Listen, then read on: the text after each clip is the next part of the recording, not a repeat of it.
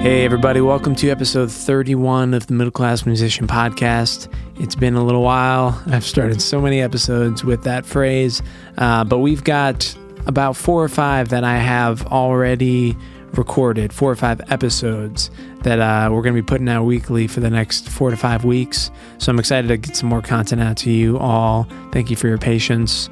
You probably mostly just forget that I exist, but I like to imagine a scenario where you're enabling yourself with patience because you would otherwise be prone to distraught feelings because you missed the show so much.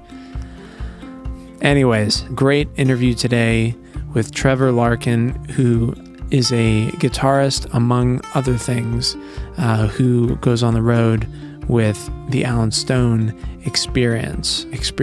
I added in, but it is an experience to see them live. They're great. It's a great interview. It's really, really fun. And he's just a great guy, really smart. I really resonate with the way that he sees the world. I would put him in the intentional musician category for sure. And so there's really, really some good stuff coming your way. Otherwise, I just want to do the quick ad. As you guys know, you may not know, but I've mentioned on here before, I started and run a company called Nashville for Hire. Nashville for Hire allows for musicians and music creatives all over the world to be able to hire out Nashville music professionals to do session work on their projects. This is able to be done via sending files online, and all communications are done through Nashville for Hire. So we're basically connect people all over the world to the talent that their music deserves. And so we have a small little giveaway why don't I just really talk it up? Great salesmanship, Andrew. We have a great big short PDF guide that we want to give to any artist or do-it-yourself musician, artist, people, songwriters out there who are trying to figure out how to get their foot and how to even get started in the sync world. And it's called The Number One Reason Your Songs Aren't Getting Synced. You all have probably heard me say before and mention my escapades in sync, which until the last year really didn't start to pay off, but last year I was able to make almost $50,000 just from sync, which you all have heard me whine many times about being very, very month-to-month poor. And so this has been a huge thing for me. So this is just a way to take some of the nuggets of things that have started to work and pass them on to people who are getting started and trying to get their foot in the sync door. So all you have to do is either look in the description of this podcast. If you're listening on iTunes, you'll be able to click through a link or see the link, but it's mcmpodcast.com/sync. Sync is SYNK. MCM, like Man Crush Monday or Middle Class Musician, podcast.com/sync. And you can get that download for free and check it out and let me know what you think. You guys have been with me along this journey and hopefully continue to be despite my hiatuses. Hopefully that can bring you some value and kind of move yourself into being able to make some money in what I think is one of the more lucrative places to make money as an artist, especially an unsigned artist in the current modern music industry. So check that out. Again, mcmpodcast.com/sync. And otherwise, we're going to jump right into this episode. So enjoy Trevor Larkin.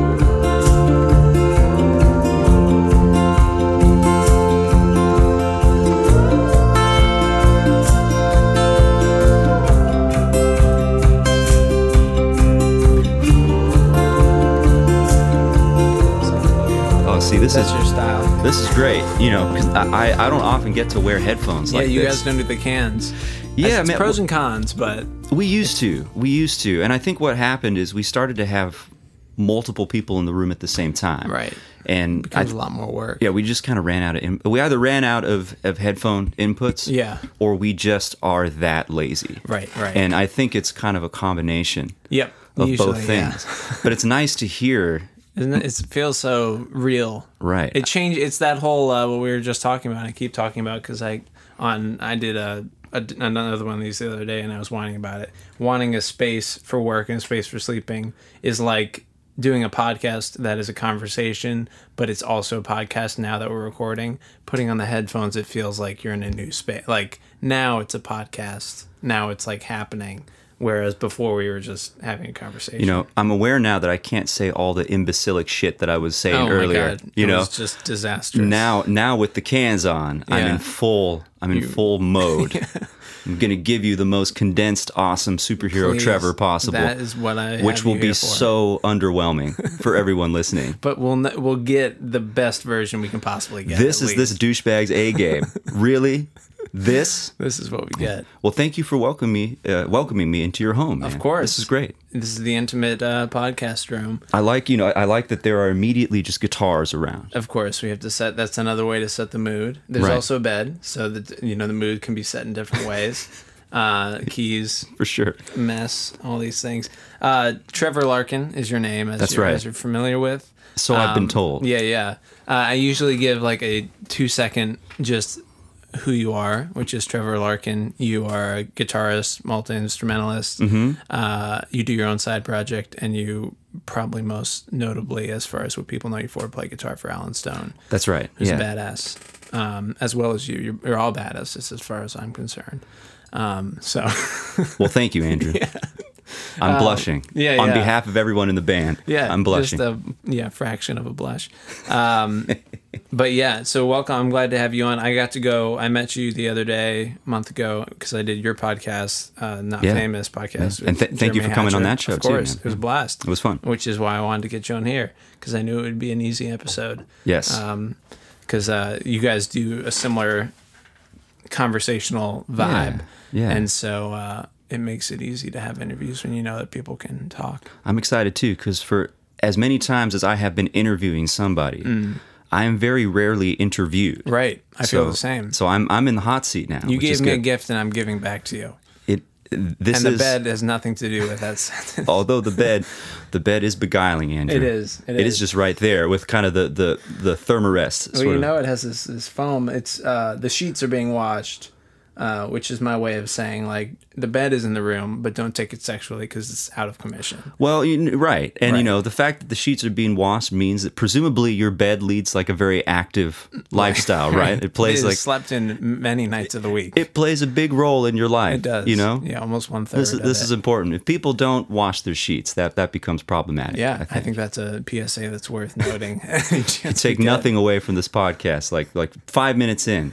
Yeah, that's the gold. Enable your bed to lead the best life for itself that it possibly and can. your best life. Absolutely. With that bed. Yeah. I don't wash my sheets for the sake of honesty as often as I should. As far as just as a kid, you never wash your parents take care of that usually, at least in my situation. Right. And then in college, you're in college, so it's like. You just kind of do what maybe you brush your teeth, maybe you don't. It's like you're discovering what it's like to have like agency.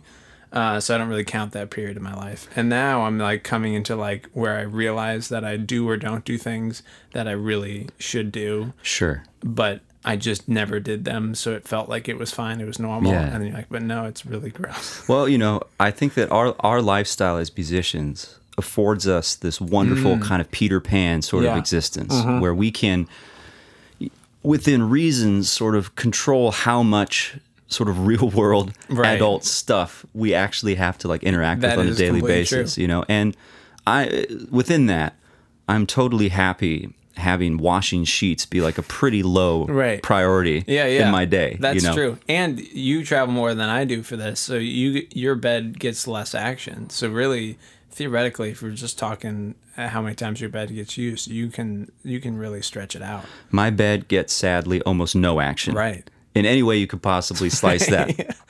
It's a sad, lonely bed. existence. Yeah. Is it a double, a single, queen, a king?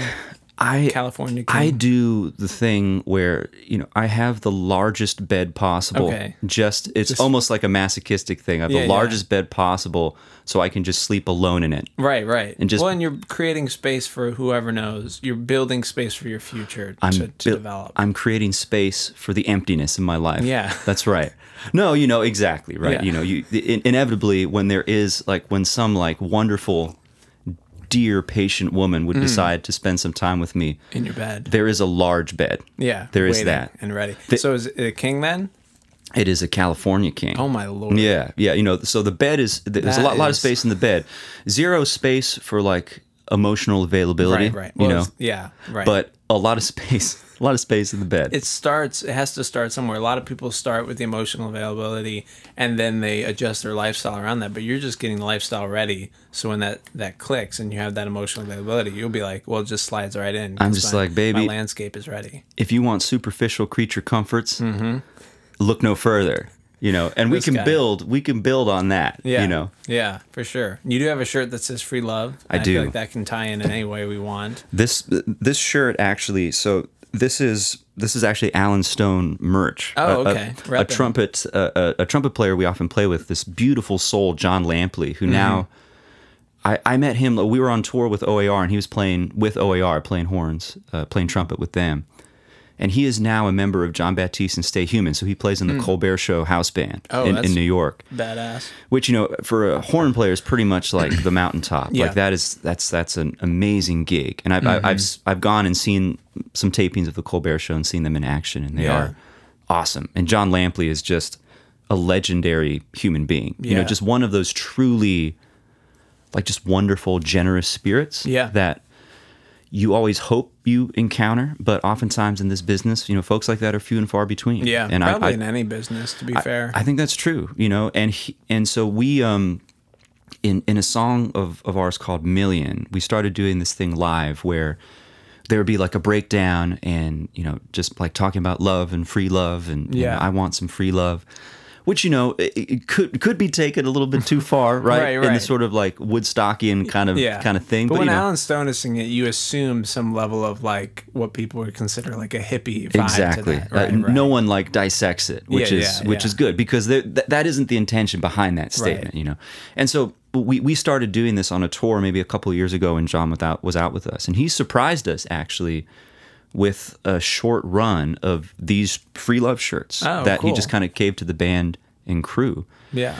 And, we started wearing them and it became a recognizable part of the show. And now it's just kind of cool merch. Yeah. So that's really cool. Yeah. It's kind of fun to capture those almost accidental moments that are really powerful. And then if you can then, I guess, sort of capture that in a way that the fans can literally take home with them, on top of the experience of the show. I think it just reinforces the kind of positivity that we're trying to really cultivate in our show, so it's a cool thing. Yeah. I've never had a friend that made me a free line of t-shirts, so I get that he's a beautiful person. That's if for no other reason. Out, if for no other reason, just the fact he was willing to do that. I mean, we've had a few tours where that's happened. Like in 2013 when we were opening for OAR, and then Andrew McMahon in the Wilderness was also on that tour. Yeah.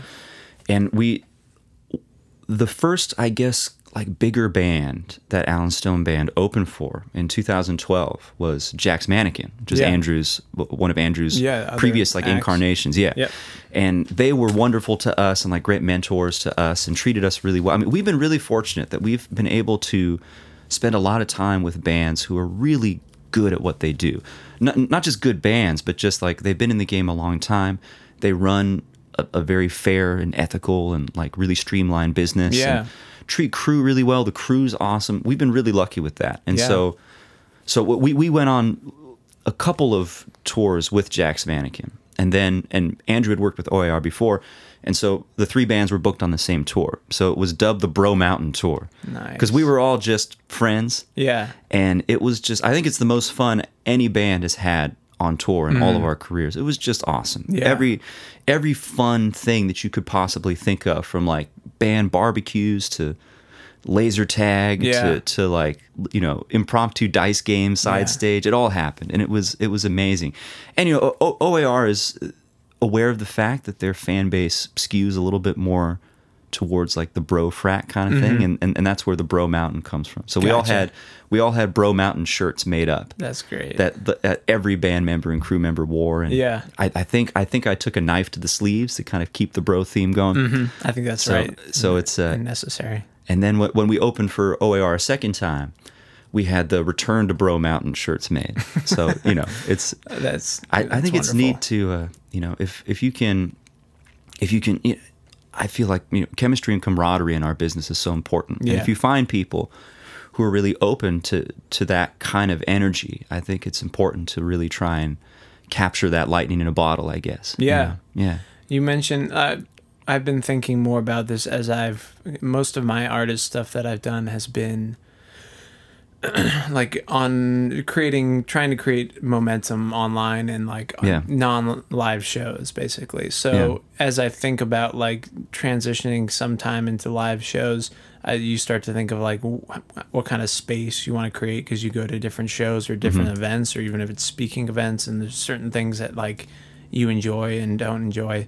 Do you guys have then, it sounded like a goal of what space you want to create with your shows in that way? Yeah, I think that with the Alan Stone band, and with Alan as the leader of that band, we're very lucky in that like we have a great chemistry, and we kind of figured out that chemistry right off the bat, almost accidentally, just by virtue of the personalities in the band and who Alan is as the leader of that band. So for us, there was no head-scratching moment of just being like, well, is it going to be the front man with mystique? Right. And is it going to be this douchebag doing the fucking thing? Yeah. It was pretty clear that it's just like, oh, well, like, Alan Stone is this beautiful maniac. Yeah. And everyone else in the band like couldn't be more different. Sure. But we are all sort of beautiful maniacs in our own way. And so it became clear to us, like after the very first tour that we did as a unit in June 2011, it was. Wow. Yeah. It was that long ago. Right. That we should really just let everyone do whatever the hell it is that they do, and that's probably going to be the band. And I think that with all of our powers combined, we all believe in spreading love and positivity through music. And I know a lot of people say that it's a cliche, right? But especially with soul music, I think it is especially like this is something we've talked about in the band quite a bit recently, especially in these kind of sort of like really weird kabuki like sort of turbulent times.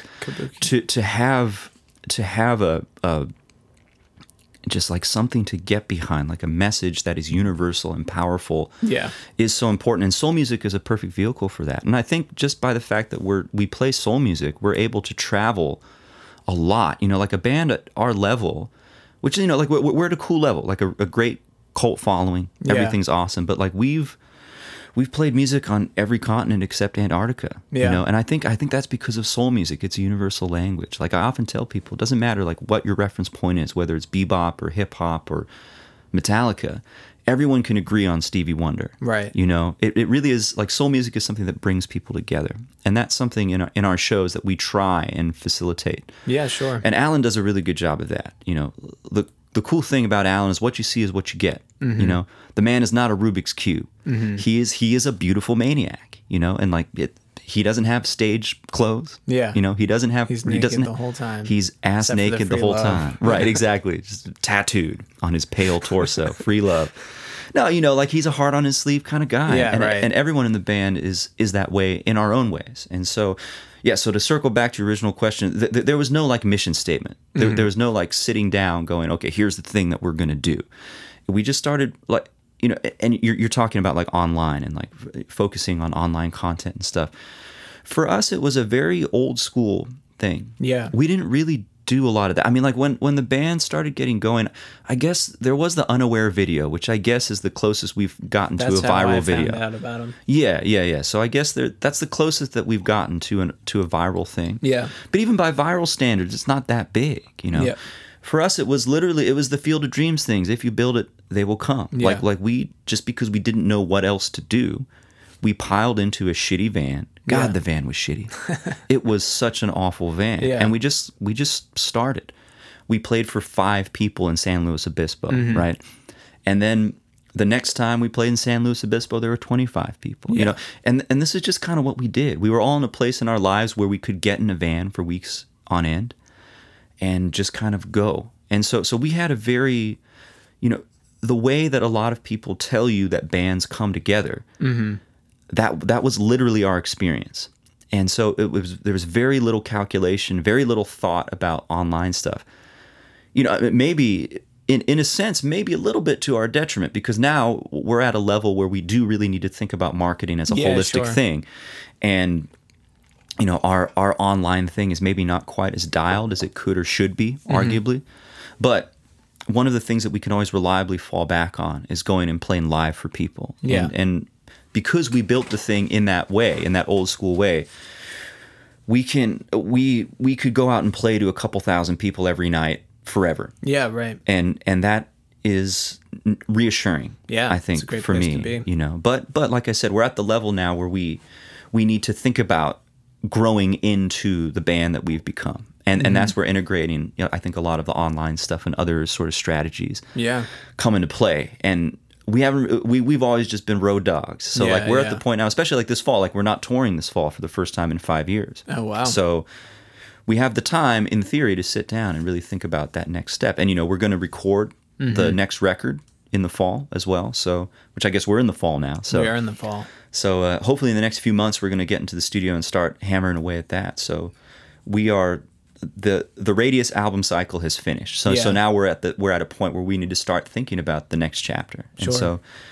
I'm excited to sit down with management and band and everything and talk about like how we, like what cool online stuff can we do? Yeah, right. Aside from just being like a bunch of like, essentially, I mean, we are essentially a soul garage band, you know, just a bunch of like kind of grizzled, sort of smelly dudes who get up there and do the thing. And so, you know, let's grow a little bit. Let's change. Yeah. No, that's great.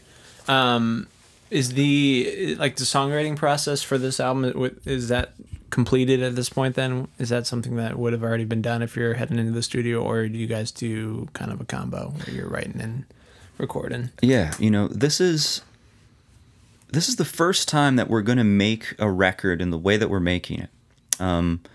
With the last record, Radius, it was sort of a hybrid band / outside douche record, you know. Yeah. Where, you know, like the band had some creative input, and, you know, we played on some stuff on the record, but it was still at a point where, you know, Alan was being, you know, kind of forced to write with, not forced, that's too strong. Yeah. He was being compelled to write with some outside people and kind of, you know, bring in some of the producers guys and all the stereotypical kind of stuff. And to a certain extent that was because, so we were on Capitol Records at that time. Okay, and, gotcha. And I think to a certain extent that's because Capitol was sort of sold like a false bill of goods in a sense, you know, because we were the band of brothers in the van doing the thing, and it rose very quickly. Yeah. And a major label gets involved, and they weren't necessarily aware, maybe because of. Would you say they were unaware? I would say that. I see. This is why this is a good podcast. Like it's a razor sharp. There you go. Continue on. Sorry. No. That's great because they were totally unaware of what the thing actually was, which is often the case when you have a situation where it's one guy's name on the marquee. Especially with, you know, Capitol Records, they're coming out of huge success with Sam Smith. They're just like, oh, well, this guy's got a name. Right. And, you know, we'll take him and kind of make it more of like a pop kind of soul sort of thing, which is ultimately like what the compromise was in order to get the record out. So Radius was a great record. I really enjoy it. And it was fun to go in. I played on a number of songs on the record and had some creative input. But the real fun for the band was to take these songs and actually make them like awesome. Yeah, sure. You know, for the audience, because like the consensus with our fan base was Radius was a cool record, but it didn't sound like the band because it wasn't the band. And so because of that, it was successful enough, but it wasn't the special record that it could have been had everyone really been involved.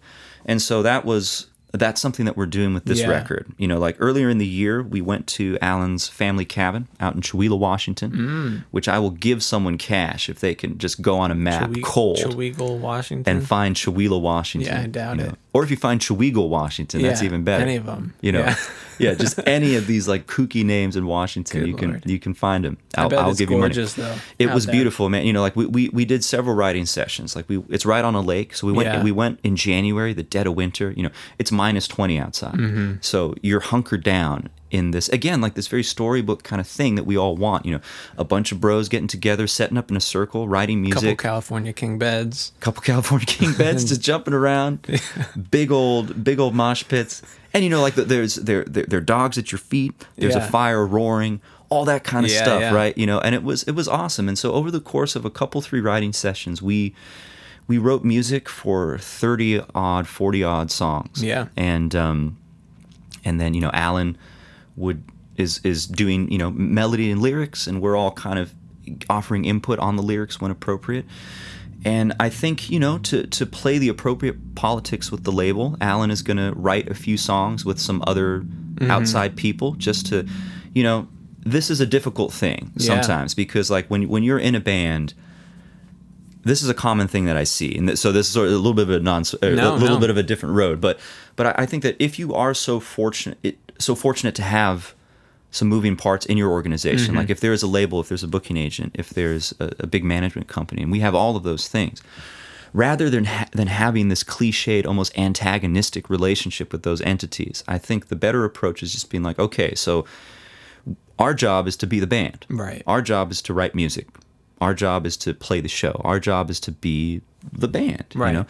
And so if the label, for example, like wants Alan to, you know, if they want to justify their presence in the room and have Alan write some songs with some other people as insurance, just let that happen. Who cares? Because that's also, you know? They're trying to play to their own strengths. They're like, we know what we can do with these kind of songs. Right. So you want to give them a chance to be what they need to be. 100%. 100%. You want the label to be just as stoked as you are on the project.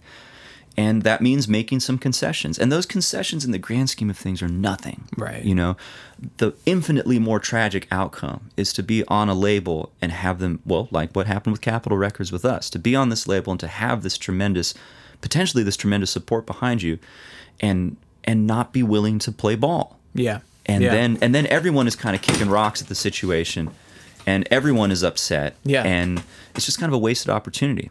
So that's where we're at now, where it's like, you know, we've written a bunch of tunes. They're really, really good songs. Label's happy, Alan's happy, manager's happy, everyone's happy. Alan's going to go write a couple of tunes with some other people just so everyone's voice is kind of heard in the room. Right.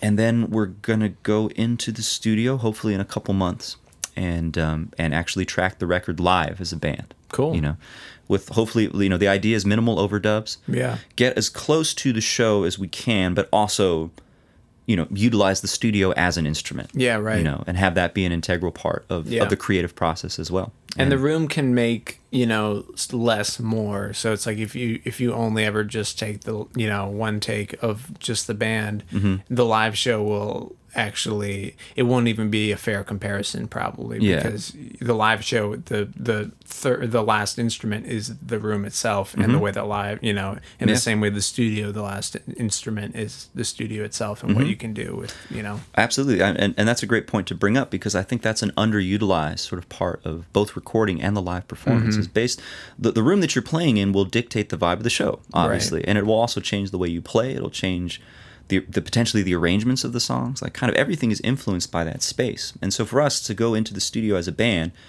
and just set up and just go and just whatever those songs are in that room, that's with these people and these guys who've been in the trenches together since 2011. Yeah, that's what this record's going to be, and that's what the fans want. You know, that's what I think is exciting for ATO Records, the people we're with now. That's what they want. That's what the fine folks at Red Light Management want. Yeah, that's what the band wants. That's what Alan wants. You know, but it can take some time to kind of strip away some of these obstacles and just be like, look, we have everything we need. It's the band, it's the songs, it's the voice. Let's just capture that. Yeah. It can be a little bit frustrating to get to the point where you realize it really is that simple. But I think that we're there. We're almost there. Yeah, you know? Yeah. That's interesting. Yeah, I mean, that's the classic battle of, or not battle, but the classic collaboration can be a battle of the record label, the artist, you know, the artistic and the, you know, business, whatever. Right. So, I think it seems like an obvious thing, but to see it as a collaboration between two skill sets instead of a battle and tug of war of like who's gonna, it's instead of a negotiation of who's gonna win, it can be a negotiation of how can we both come out with something that we both need. And there's a reason you're partnering with them. They both have things to offer. So like any deal, there's a reason you're making the deal. So that's I think that's a good way to look at it. That ability to delegate is difficult, and it takes just trial and error to kind of figure out how to do that. Because if you think about potentially yourself just sitting in a room, and all the self-doubts and little neuroses that we all just have as human beings. Yeah. So that's hard enough with one person. So now imagine that one project is dependent on the opinion of 26 people. Right. It's a lot to kind of take in. So even if you've empowered people and enabled them to succeed, and you have intelligently delegated, these are still human beings you're dealing with, right? So it just takes a lot of patience, a lot of compromise. Just that, this is something I tell people who are signing to labels for the first time. It's just like, okay, when they tell you that something is going to take a month, understand that it's going to take 6. Yeah. But that's okay. That's part of the thing that you've signed up for. Yeah. And if you play your cards right, and if you just sort of embrace this kind of beautiful position that you're in, the end result is you get a label that is really excited about what you're doing. And if you also remain proactive so that that everyone stays positive, then chances are you're going to win. Yeah, yeah. But just be prepared that it's going to take some time. But the payoff from that is worth it, I think. Sure. Was he signed, 2011 is when you guys got started. Is that when he got started, or is that just when the band, how did that work with you meeting him and getting connected with Alan and the rest of the guys? Yeah, so Alan had been doing stuff for a year or two earlier, but the occasional show in town in Seattle, Washington, where we're from. The occasional show in Seattle, maybe the occasional... him going with an acoustic guitar in his dad's Buick that he's borrowing and going to Whitefish, Montana and playing a bar gig. A handful of things like that, And then how the band got involved, there's a venue in Seattle called the Sea Monster Lounge, which is this kind of beautiful sort of like dingy club, this kind of legendary place in the Seattle music world. And very much a musician's hang. It's got live music 7 nights a week. And I played in the house band with the bass player on Sunday nights, a band called Vintage Pink. And we just played just whatever instrumental funk music. It was they serve a stiff drink at the Sea Monster, and we would have several of those, and we would just play music, and it was fun. It'd be packed out, and a bunch of musicians in town would come through and sit in, and all the guys who would subsequently become members of the Alan band, and Alan as well would come through and kind of hang out. So it was a social thing. And then I remember Alan came to the Sea Monster sort of in a panic, and just like, man, I've had the opportunity to play 4 shows in California with Nick Acosta. This opportunity came from his old manager at the time. And he had put together a band maybe once or twice before with like his roommates or something. Yeah, right. And, he didn't know what to do. He was just like, I don't know how to do this. And we're just like, okay, don't worry about it. Yeah.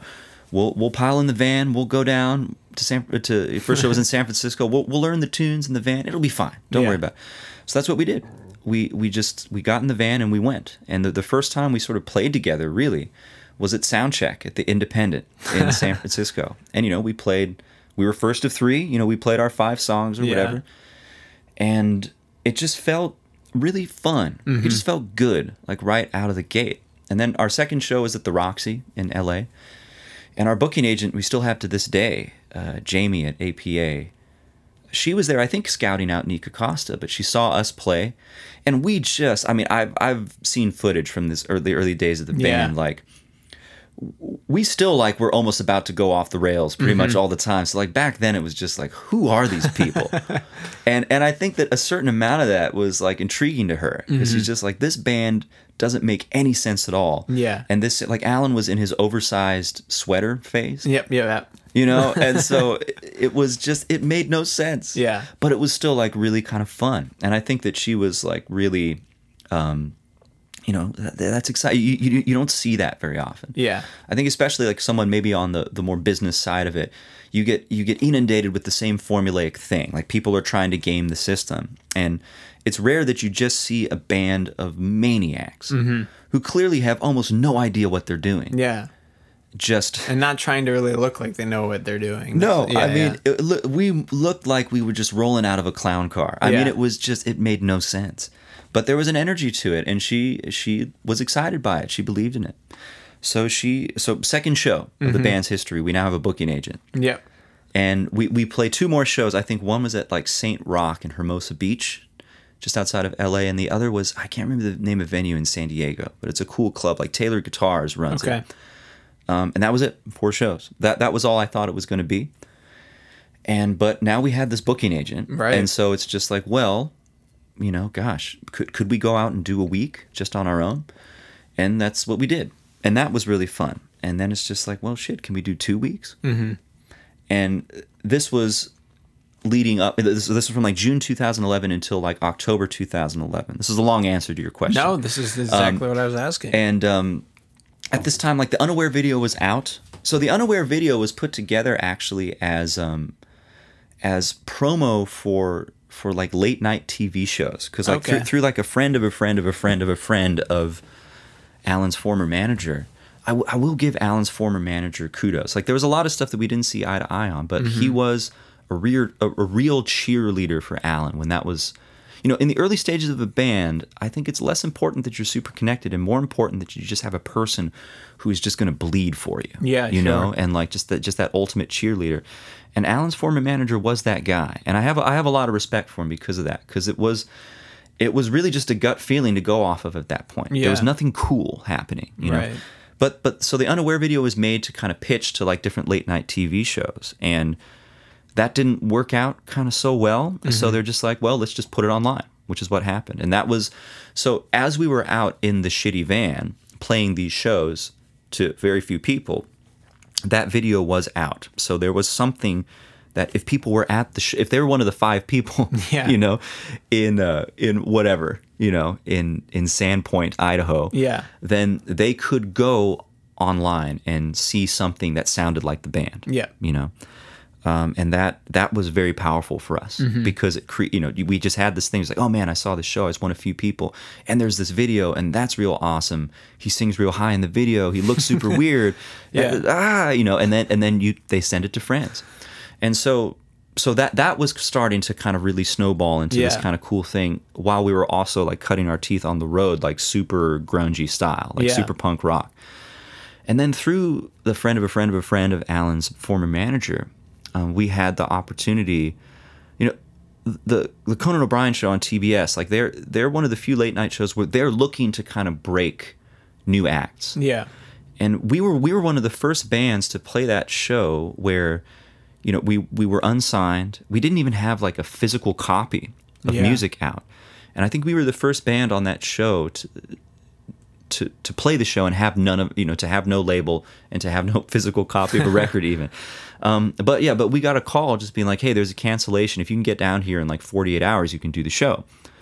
So we're like, okay, we will do that. We will be there. See you then. So into the shitty van we go and down to Los Angeles, and we do this show. And I encourage anyone listening to this, go on YouTube and search Alan Stone Unaware Conan. Yeah. And you will see, we had a couple of different guys in the band at that point. But you will see musicians on stage who are just so, like, I can't remember doing the show at all. I was so terrified. we just looked so green. Yeah. Like I had like a Justin Bieber kind of haircut going on. I was wearing like an Iron Maiden shirt. I thought you were going to say you had a Justin Bieber shirt. Oh, see, that would have been better. Yeah. No, but I had a metal t-shirt on, unironically too. I just like Iron Maiden. I was wearing the shirt. And I was wearing an oversized sport jacket from the journalist from Seattle who had traveled down with us. He's just like, dude, you can't go on in the t-shirt. Here, wear this jacket. You gotta have layers. And it just smelled like essential oils. And Alan, like I said, in his oversized sweater phase. I remember the drummer Jason in our band really wanted to play the show without his shirt on, which never happened. Sure. And so the compromise was like a black tank top. It was just weird. It was weird, man. Playing TV is weird. And we had been a band for months. Yeah. Just a few months, really. But there was something, and I was tapping my foot, not even on 1 and 3, like 1 3/4 and like 3.5. I was out of my mind with just nerves. Yeah. So nervous. But I went and listened back to it the other day. There's something special about that performance. Like there's an energy there. There's a rawness there where you're just like, man, like this is the first time this band has ever done anything like this. Yeah. And it's there for people to watch. And I think that people resonated with that rawness and that energy because after that, it was pretty much game on. Yeah, sure. You know, like ATO picked up the self-titled record, the Brown record, and licensed that. And pretty much from January 2012, that was when we jumped on with Jack's Mannequin. Okay. And it was we were gone for 315 days that year. That was through the same booking agent? Same booking agent, yeah. Because Andrew's with APA as well. Okay. So there was a nice partnership there. And yeah, we were gone for 315 days in 2012. Dang. And just everyone's life was just completely different after that. Yeah.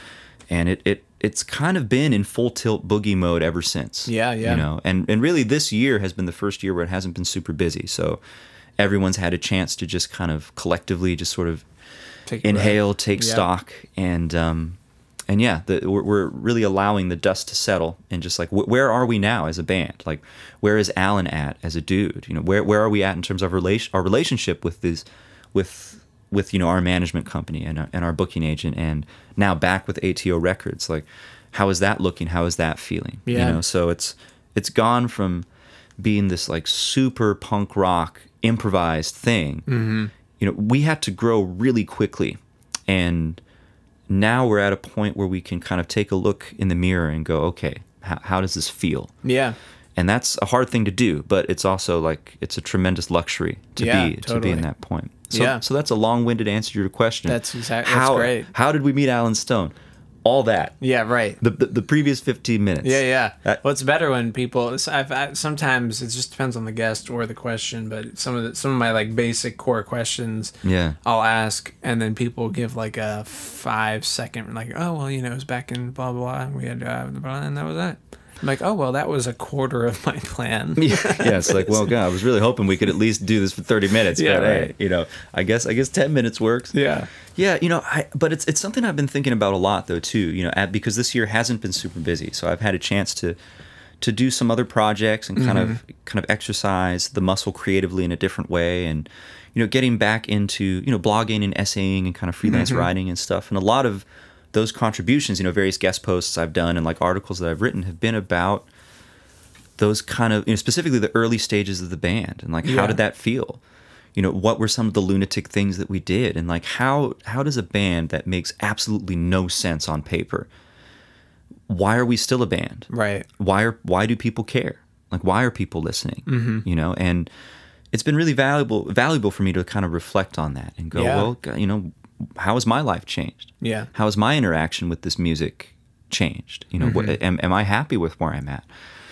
And it's really great, you know, to have a lot of different creative outlets that you can kind of manifest those feelings through. It's a different sort of lens than just the band and just the music. So I feel very fortunate to have the freedom to do that now, and especially living in that. I mean, that was another big change for me over the past year and a half. Is I live in Nashville, Tennessee now. Yeah, I moved from Seattle just sort of on a whim, in a way, just being like, man, you know, I need a change. I need a fresh chapter, and the band's at a place where I can do that.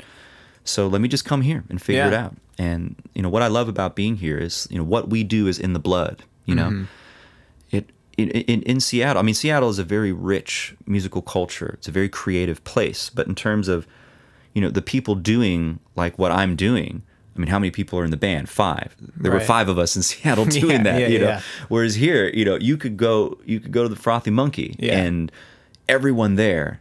Well, so the Frothy Monkey is a coffee shop. Yeah. It's not like an obscure sexual position for people listening. It's a coffee shop. It's a great place. Yeah. Literally everyone there is somehow in this business. Right. And so it's just it's in this city's DNA, and that's been really powerful for me. It's been so creative being here, you know. Like whether it's starting the Not Famous podcast, which and I'm going to be starting a solo because Jeremy's back in LA now, so the Not Famous. Oh, I didn't know that. Yeah, you know, he has potentially some really amazing opportunities over there. So cool. So he needs to go back and see those through. So the Not Famous thing will continue, but it'll probably be a little bit more sporadic, a little bit more, you know, like when, you know, because that podcast was really sort of Jeremy kicking me in the butt to do it. So it really is a partnership. So it feels good for it to be both of us in the room. Yeah. So that's how I want that podcast to move forward. It's been really well received. It's got like a cool core listenership. it's going to continue, but maybe it'll be like a twice a month thing or something like that. But I'm going to start my own podcast. Mm-hmm. Those episodes will go live kind of at the end of the month. I'm not sure when this episode come out, but I'll just say it's called Trevor Larkin Talks and Listens. Boom. TrevorLarkin.com. If it's out once this comes out. Trevor Larkin /TLTL. Mm-hmm. And it'll be like available on iTunes and stuff. Trevor Larkin Talks and Listens. So that'll be available. And then all the writing I do, like written word stuff. All the music that I do. Writing with other people, collaborations with other artists, my own Trevor Larkin songs, which are available, all the places where that stuff is available, Spotify and TrevorLarkin.com and all that. Yep. All that stuff has taken shape here in Nashville over the past year, effectively. Okay, cool. So it's been a super fruitful, fun, creative time for me. Yeah. And I'm really grateful for that. Yeah. You probably had the itch for a lot of those things as you were on the road, not able to do a lot of them. And then, you had a spare chance with this year. Yeah. When you're on the road as much as we are, and, we're talking 315 days in 2012, for example. Yeah. And if you count the, acoustic promo shows, Alan and I played over 400 gigs that year. Jeez. And then 2013, you're gone for 250 days. Yeah. 2014, you're gone for, it was a quiet year, quote unquote, 175, mm-hmm. And so when you are pushed to the, and all over the world, all kinds of venues, festivals, all kinds of different cultures. Yeah. It's a lot to take in. Mm-hmm. And it becomes, even though you start to get into the rhythm of touring and into the rhythm of being in this band with these personalities, and it's very, very fortunate we all get along, and that part of it's great. Yeah. But it's still you're changing so much, mm-hmm. and it becomes and your life looks completely different now. So you have to have this built-in time to just stop and go, what is happening? Yeah, right. And that's what this year has been for us, because otherwise it does overwhelm you, because you realize that in order to just keep up with the pace in the band, it requires so much bandwidth, so much emotional real estate. And you are a creative person, so you want to have these other outlets and do these other things, but you literally don't have the time or the energy to do that. Yeah. Same thing with personal relationships. You need to be able to allocate a lot of energy to that. Right. And God, I remember, the top of 2016. First show was in San Francisco. We flew to Australia. We toured Australia. We flew to Indonesia. We did some gigs in Bali. We then flew from there to Dubai, did a thing in Dubai, then flew to Europe and did an entire European tour. Wow. Then back to the States, literally circumnavigating the globe. Yeah. And that was one leg of a tour. Right. That was it's insane. Mm-hmm. It's insane. And so, I personally needed some space from that to just go, well, if I do have something to say now, which I feel like I do, mm-hmm. what is that? Yeah. And I owe it to myself to try and find that, not even about trying to become, successful, quote unquote, doing that. It's just more so just who am I as a human being right now? Yeah. And I want to share that with people. That process doesn't almost feel real to me unless I'm sharing it in real time mm-hmm. with somebody. Unless it's on the internet forever, as an indictment of our generation, maybe. Unless it's on the internet forever, it never happened. Right. Right. And so that's why I'm just making an effort to share just a lot of myself right now, and it feels good, So when it comes time to really get the band back to, we're putting the band back together. When it's time to do that, I personally am going to feel refreshed, rejuvenated and excited to be back in the Alan Stone band again, mm-hmm. And I hope the other fellas feel similarly. Yeah. I know I think that we're all on the same page with that, in the sense that we all need space and time, right, to just be in our own lanes. Yeah. And that some advice that I give bands that are starting to kind of rev the engine on their thing. If you are in a position to be able to schedule that time, I think it's important to do that. Mm-hmm. Or else you get to a point where we were almost at, where it's just man, we've been at the red line for so long that it's this isn't sustainable. So let's shut it down for a while. Yeah. And figure it out. So that's been great. Yeah.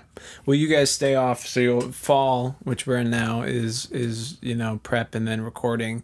Are you going to jump right back on after, or is there going to be kind of a dormant, like when you're ramping up to release kind of thing where it's publicity stuff occasionally, and then you'll jump in when it's the official tour? Yeah, those are great questions, and I think that we're still trying to figure that out. Because everything operates on a kind of, when you're dealing with labels and release schedules and all that kind of fun shit. Like it operates on a pretty regimented kind of thing. So, if the goal is to have a single out in January and the record out in March, well then, you need to have had this record, recorded by November, so that you can have things mixed and mastered, during, maybe the latter part of November into December. At the very least, to the point that a single can be ready by January, so that then in theory you can start to rev up the promo machine and build up to that release in March. In order for all of that to transpire and all of that to make sense, you need to have tracked some stuff by November. Right. Yeah. And so for us, that's like our trajectory that we're talking about, is the single out in January, record out in March. And then at that point, once the record's out, then you're really off to the races. Yeah. Although if you have a single out in January, because of the promo thing, like you can really also kind of start grinding even right off the gate. And for us too, like we just haven't had new music out in a long time, so people are just so ready for that. Yeah.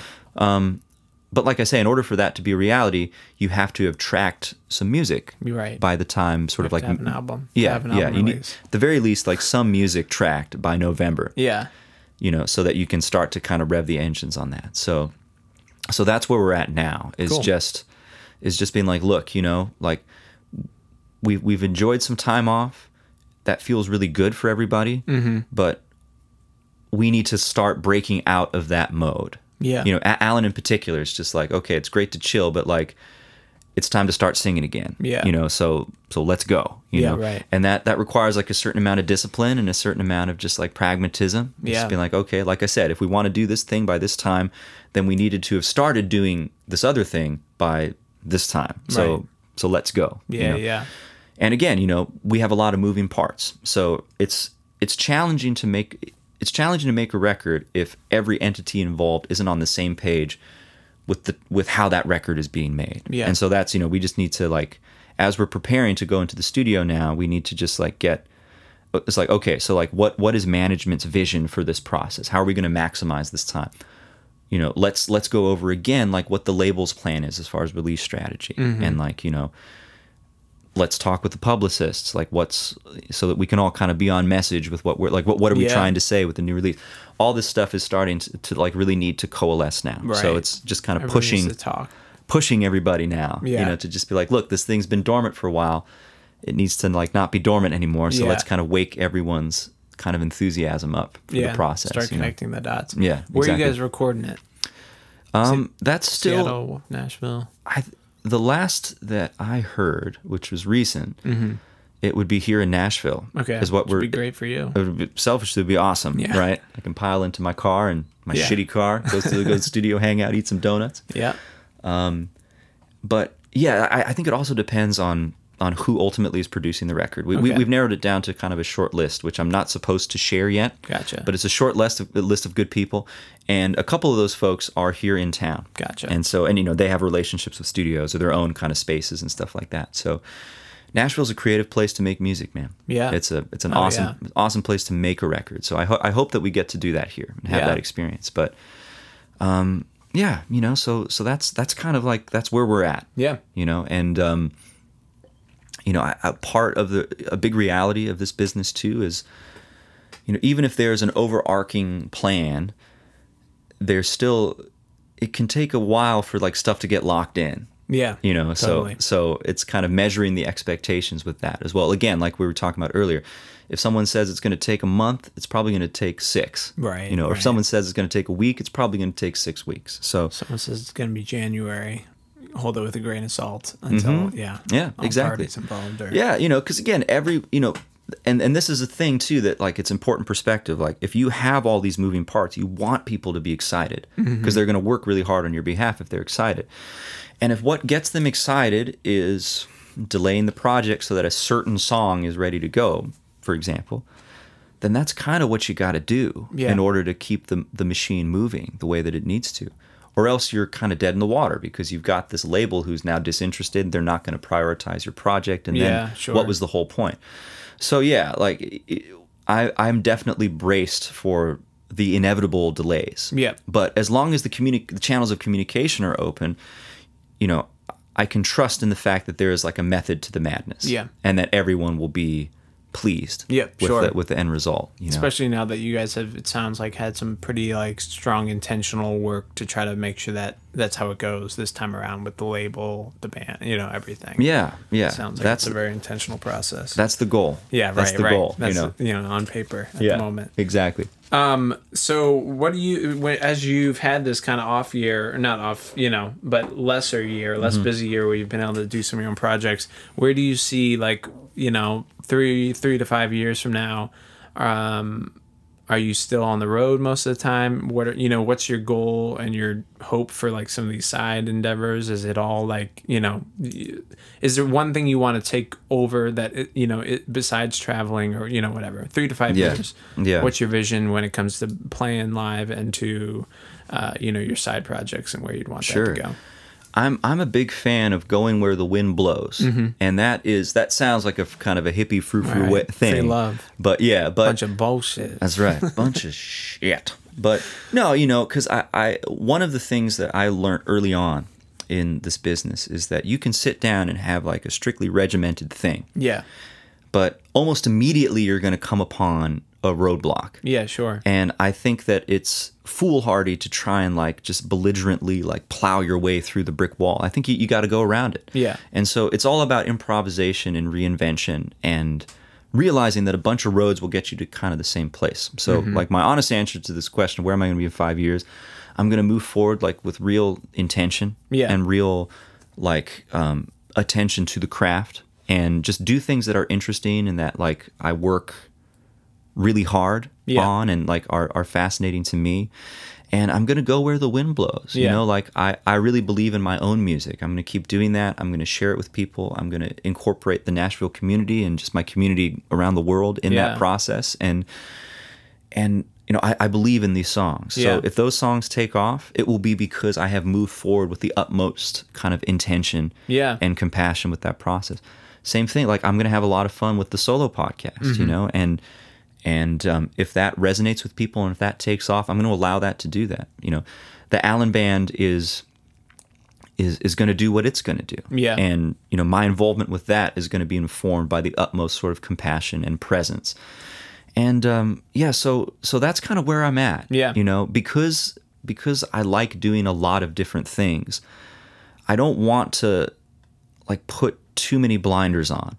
I just want to, I feel pretty good about like who I am as a dude and like where I'm at in the world. And I'm going to channel that into all, these kind of myriad projects that I have going on. And just go where the wind blows, man. Yeah. Light some fires and then see which ones. Yeah. In a perfect world, you could do everything simultaneously. But I think, if any one of those things starts to really become a bigger blip on the radar, then, I'm going to allocate more attention to that. For the previous 5 years, it's been the Allen Band, and maybe that will continue to be the case. But if it's not, then the other thing will kind of go. Yeah, sure. So that's been like I've been a total like tortoise who raced the hare guy. There have been very few like orgasmic kind of moments, like huge spikes in my career. It's just been a slow and steady thing, just going where the wind blows. Yeah. And if you come up against a block, to not fixate on that so much, to just be like, all right, I'm just going to just reinvent myself a little bit, go around it. Yeah. And, if you had asked me like, first year of college, if you had told me that I was going to be making my living as the guitar player in a soul band, I would have laughed out loud. Yeah. That was an impossibility, Yeah. Or that I'd be, like, shit, in Nashville with the podcast, like interviewing people I really respect. Like that's super cool. I wouldn't have even thought of that 6 months ago. Right. So long story short, or long story longer, just going, going where the wind blows, man. Just being open to opportunity. Yeah. Yeah, totally. I the whole, work hard at things, be intentional, follow your gut in the sense of like your gut is informed by intentionality. You know, it has to be both. It has to be like an inner, you're intentionally going through the world and like allowing yourself to learn and grow. And that in turn develops your internal kind of gut feeling. And then you kind of trust those forces and move into the world and make decisions out of like a sense of excitement and wonder instead of, you know, as long as you're not making fearful decisions, whatever decision you make when you're following those two things, you're not going to look back on and be like, oh, I was an idiot, because you'll know you did it with the very best, you know, you could have done at Absolutely. the time. I mean, it's a cliche, but it has to be a human being decision. You know, if you feel good about where you're at in your life and your relationships and how you are treating people who are close to you and how you are being treated by those people, then you're not going to fuck up. Yeah. You're not going to make a shitty decision because it's being informed from, you know, by this place of compassion, of love, you know, not to be, again, too hippy-dippy about it. Bring it on. But that's so important, you know. Yeah. If you feel proud about the way you're moving in the world, then you're immediately going to spot some goblin, you know, in the music business. You're going to recognize someone whose heart is gone. Yeah. And they are now no longer an impedimentation. They are no longer an intimidating force. Yeah. You're going to recognize like this jaded musician whose heart is gone because, you know, they've had their dream broken or whatever. Which again, like that will never happen to you if you are content with this idea of just moving forward and just reinventing yourself when you need to. Yeah. You will never have this like elephant graveyard of dreams in your wake. Because like this is what we're doing with our lives, right? You know, it is an evolution, you know. Like, you know, and again, you look at guys like a lot of people I admire who have had multi-decade careers. It's like, you know, for this time in their career, they were in, you know, this Stuart Copeland from the Police, right? You know, from like late 70s into like 84, he was in the fucking Police, man. Yeah. Just the top of the mountain, and you know, after that. And he transitioned into being like a film composer, you know, writing music for ballets. Yeah. Like, huh? You know, and then, you know, going out and doing the Police reunion in 2007 and pocketing $50 million, of course, you know, casually. You know, but just that, you know, just like there's something to be said about recognizing when a chapter needs to end and a new one needs to begin, and to gracefully surrender that previous chapter and embrace the change. Yeah. I think, you know, the musicians whose hearts are gone, I think invariably the reason why that happens is because they don't recognize when that evolution needs to happen, and they don't embrace that evolution, you know. And again, like I said, if you're willing to move forward kind of in that way, the people in the industry who suck they're not going to hurt you, because you're going to recognize them a mile away, and they're not going to want to work with you either. Yeah. You know, this is the thing too, like with where I'm at in my career, like I know what I offer and what I don't. I know that I'm not 17 years old, you know? So anyone who's going to want to sit down and work with me will have to recognize those things and be excited to work with me for who I am and not try and mold me into this other thing. The minute someone tries to do that, it's just like, no, this conversation's over. Yeah. Thanks for the coffee, but no thanks, you know? And thankfully, in my case, like that rarely happens now. And I've had like a series of like really super productive meetings with potential managers and stuff like that, or other people who want to work with me, because at this point I can give you the mission statement, you know. And for the first time in my career, I can actually say, it's like, look, like go to trevorlarkin.com, listen to the music, listen to the podcast, read the writing. Yeah. It's all disclaimer free. This is where I'm at right now. Yep. And if you dig that, welcome. Right. And if you don't, that's fine. Yeah. I'm not mad at you. You know, the internet is a big place. Yeah. Go down whatever rabbit holes you want, but I'm not trying to pretend to be someone that I'm not. Right. You know? Yeah. No, I think that's great. And like you said, it's very hard. It takes away some of the fear because there's a trust in yourself and in the process that further informs yourself, quote unquote. And so as you keep moving forward, the people who are jaded or very unsuccessful to a painful, jaded degree are the people usually who, one, don't create a lifestyle of like adaptability, right? Which is great for when you hit a brick wall, but it's also great for creating just your craft. Like there's certain musicians in town that do one thing, and and that's all they do. And unless they get like the gig playing for the Colbert Show, they're going to be scraping by for the rest of their life. Like there's no way it's going to change, and unless they get the golden ticket. And so they spend their lives banging on walls saying, "Where's my golden ticket?" Which they don't have any, right to. And then whatever they do, either they stop or they stay, and they're pissed either way, and it's like a big regret. Instead of it being like, instead of acknowledging that there's a lot of ways to do this, like you said, there's a lot of ways up the mountain, and as long as you keep your core ideal as I can adapt as I go, and you trust yourself to do that, then you're going to be in a great spot. I agree. Like I know a lot of people who are specialists, and it works for them. They do one thing. They are openly and like proudly and defiantly snobbish, and they just dig the thing that they do. And I know some people who've had a lot of success with that. I also know a lot of people who have not, and they are very unhappy. I've always been a jack of all trades guy. For better or worse. I think like when I was younger, I admired specialists, and so I thought that like being multifaceted was a weakness. But now I've really appreciated the fact that like this is who I am. Because I'm not.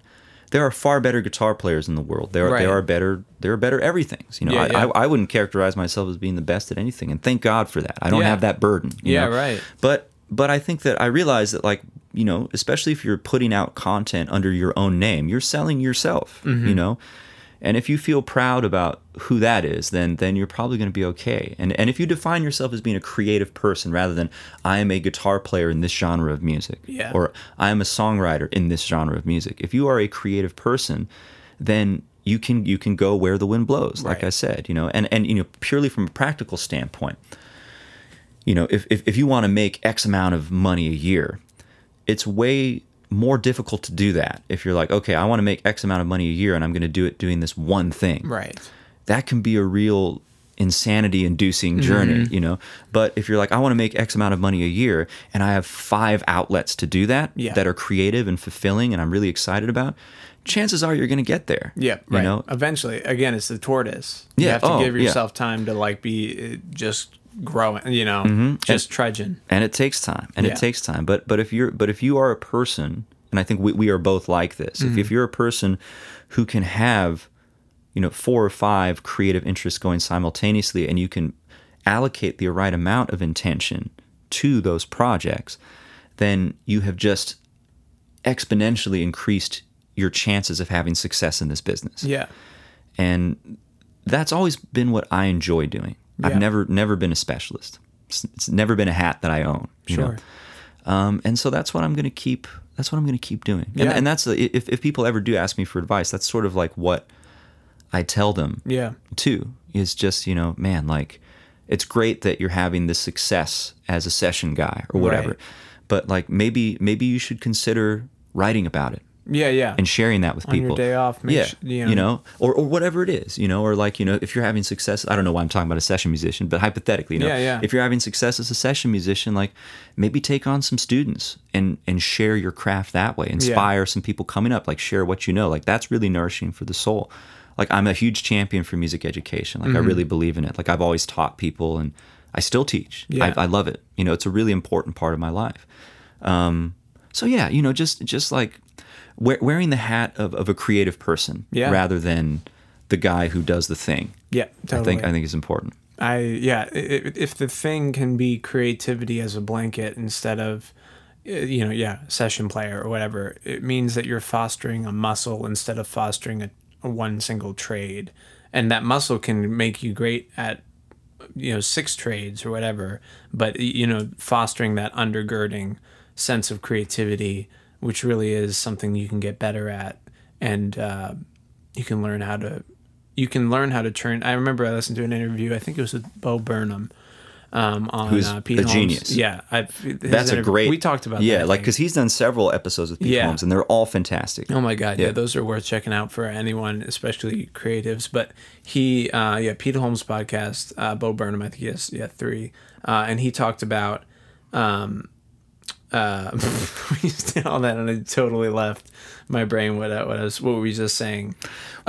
Creativity He was saying, I think Pete was asking him, like, if he wondered, like, if it dries up as far as, like, his level of, comedian, where you have a pretty big following. He's kind of got that, like, mainstream niche, like a niche in the mainstream. So he's like a big name, but he's like the weird guy in the big name. You know what I mean? Like his style is kind of plays outside the box and kind of pokes at the system. Yeah. And so Pete was asking, like, if that stops, like, do you worry about that, or like, what would you do? And I think his response was something along the lines of, like, I know because it would be me that it would, like, I would be okay because I trust my creative abilities and process to then adapt and do exactly what we're talking about. And I think that's informed the way I see it, because it made a ton of sense to me at the time. It's so easy as well, I think, if you have success in one kind of avenue of this business. Like, I don't know, maybe even to use myself as an example. I mean, I'm a guest on this podcast. I can use myself as an example, right? Please do. Even with like the Allen Band stuff. Yeah. Like it that's a successful band to play for. You've had it's been a good run. Yeah. And it will continue to be a good run. And I know that one of the things that I've dealt with, or am still dealing with, is just, like, your identity gets very much wrapped up in that one outlet. Yeah. And you start thinking things of just like, man, if this band wasn't here, would people care about me? Or like, if the band stopped today, would people still pick up the phone? Yeah. And, like the Bo Burnham thing is spot on, where it's just like, no, I think that, like, I've put out, like, really good intention into the world, and I feel really good about the way that I've conducted sort of my business, or kind of carried myself through this whole journey, and like, I feel good about what I would do next. Yeah. I'm not, and that really helps my relationship with the Allen Project, because then I can really sort of see the forest for the trees and, like, appreciate what it is. Yeah. This is just one outlet. It's really fun, and it's been like a rewarding and lucrative outlet, but it is not the thing that defines me. Yeah. What defines me is just who I am, which, again, maybe sounds a little trite, but that's where you want to end up. Yeah. Yeah. So that's, I'm glad that Bo Burnham said that, because that's insightful. Yeah. Thank you, Bo. He said a lot of interesting things in those interviews. Yeah. Those are all worth checking out. I'll probably go back and listen to them again, because it's been a while. Yeah. But I remember enjoying them. Well, you took us through, one of my last questions would be advice, and I feel like you just hit that naturally, of what you would usually give of advice of adapting. But if you have anything you want to add to that, you can. Yeah, I think maybe something else I would offer too is a little bit more of, like, present tense perspective. We're all striving for that next thing almost perpetually. Yeah. And I would really encourage people to look at where they are and just feel very proud of that. Just endeavoring to do anything in this business requires, like, a tremendous amount of courage. And I don't care if you're scraping by on $1,200 a month. Yeah. You're still doing it. Right. You're here. You're waking up with a roof over your head, and you're writing songs every day, say. Yeah. That is a huge victory. Be proud of that. Yeah. People move to this town, and they give it 6 months, and then they move away. Right. The fact that you are not that person is a huge victory. Be proud of that. Yeah. Don't measure that against, so and so bought a house. None of that shit matters. No. You, again, the tortoise that raced the hare. Like, you are here to fight another day. Yeah. And that is really, really powerful. So, be able to take stock of where you're at. Just like, hey, there's food in the fridge. I'm safe. I've got the roof over my head. Yeah. I'm writing music. I'm meeting cool people. And I'm making enough money to, like, stay off the street, man. Yeah. I mean, that is a beautiful thing. Yeah. And so, yeah, just, I suppose, like, as I have a tendency to do, to make a long story longer, just, like, just be here and be happy to be here. Yeah. I think is an important thing. Yeah. To add an extra hippie phrase to it, just be here, man. Just be here, bro. Free love. Free love, man. Be here. And the one in the middle that I forgot. And this is, like, a cool thing about being in the Allen Project. Like, before I joined the band, I was the cynical, sardonic guy, for sure. And I would openly dismiss this kind of thing. Yeah. I really would, And I'm not so much that guy anymore. I recognize how comfortable it would be to slip back into the warm bath of cynicism. Right. But I really hold myself accountable to not do that anymore. Yeah. And it's a powerful thing, you know, because I'm here to fight another day, man. Yeah. And I think if you become sort of cynical for sport or because you think it's entertaining, like that's not smart. That's not sustainable. The humor dies eventually. It becomes a dead horse as far as a humor trick, and it also it feels neurologically it's like the safest default in your mind, because you can't be nothing can drastically happen in any way. As far as like shocking you, because you were expecting everything, you know, to fall apart. But you also never get to really be a part of anything because you're always analyzing everything. It's the perfect defense mechanism. Yeah. Oh, totally. Absolutely. And playing in the Allen Band has really helped that defense mechanism come down. So I'm grateful for that. That's great. Well, thank you both. Thank you, Alan.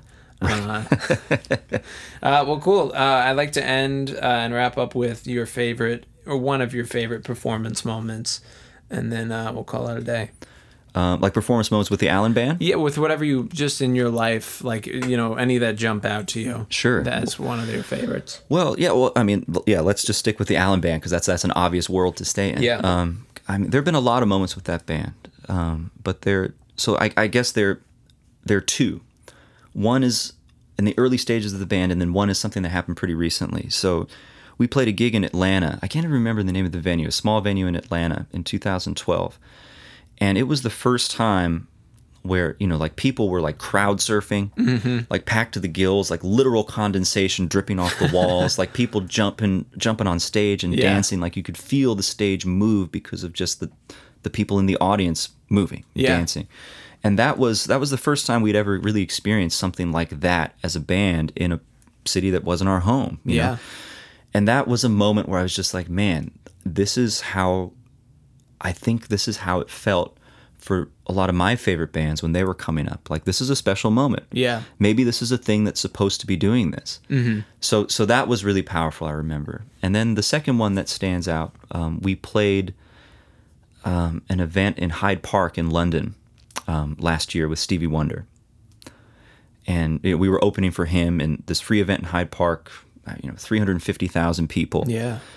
And, you're on stage opening for this legendary figure, this figure who almost isn't real. Right. Because, it's like Stevie Wonder and Paul McCartney are really the two musicians who can bring that many people together with that level of sort of love and positivity. Yeah. And you're on stage, playing in front of this sea of people and just the energy, and like you've been hanging with the band and you've met Stevie and he's so generous with his time, and he knows how significant this moment is for you. Mm-hmm. He knows that, and he's completely devoid of any pretension or any ego. He's there. Like you're a cat. You're a fellow musician to him. Yeah. And that there's a moment during that show where I take the in-ear monitors out and I just look out onto this audience where you can't see the end of the audience, and or at least that's how it felt at the time, and you're hearing the stage volume, but then you're also hearing the audience and you're receiving that energy, and you're just like, this is something that only a handful of musicians have ever experienced. Yeah. And this is something, regardless of where this band goes, this is a moment, this is a memory that I will have for the rest of my life. Yeah. And this is well and truly like a bucket list moment. Yeah, totally. So those are two examples that great. Jump out. Yeah, love it. Well, great. What do you want to point people? I'll link up stuff in the show notes if you want to just run over website, whatever, all the stuff you want to send people to. Yeah, man. Honestly, like, in the days of social media, all the social media stuff is there. Yep. Like at Trevor Larkin for Instagram and all that kind of stuff. But really, that's one of the reasons why I've created TrevorLarkin.com as a one-stop shop for all this kind of stuff. Yeah. So if you want to listen to solo music, it's all there. Mm-hmm. If you want to listen to the Not Famous podcast, or depending on when this episode goes live, Trevor Larkin Talks and Listens, yep. That'll be there. That'll be all on the website. My blog is there. Just other media stuff is there. Cool. Like all the links to the social media. And then all the links to the Allen Band stuff. All that stuff's there too. Yeah. So TrevorLarkin.com is the one-stop shop. And then if you want them other spots, Trevor Larkin and respective names, but the website would be the easiest. Yeah, and you can link to all the Instagram and Twitter and all that stuff from the website too. So, yeah, perfect. TrevorLarkin.com. Makes it easy. Yeah. Awesome. Well, I appreciate it. You were a perfect guest for it. I think the whole kind of backbone of this has become intentionality within musicianship and just professional existence within the music industry. So I think that's great. Well, I appreciate your having me on, man. Like this has been really fun, and yours is a great podcast, and I think it's so important to just share our experiences and like share what we know with each other, so that totally. There's that feeling to almost feel like you're in it alone, you know. And that's not the case, man. Like we're all going through the same shit. So I think it's so great to sit here in like a long form conversation with you and just riff, man. It's been a lot of fun. Yeah, for sure. Free love, baby.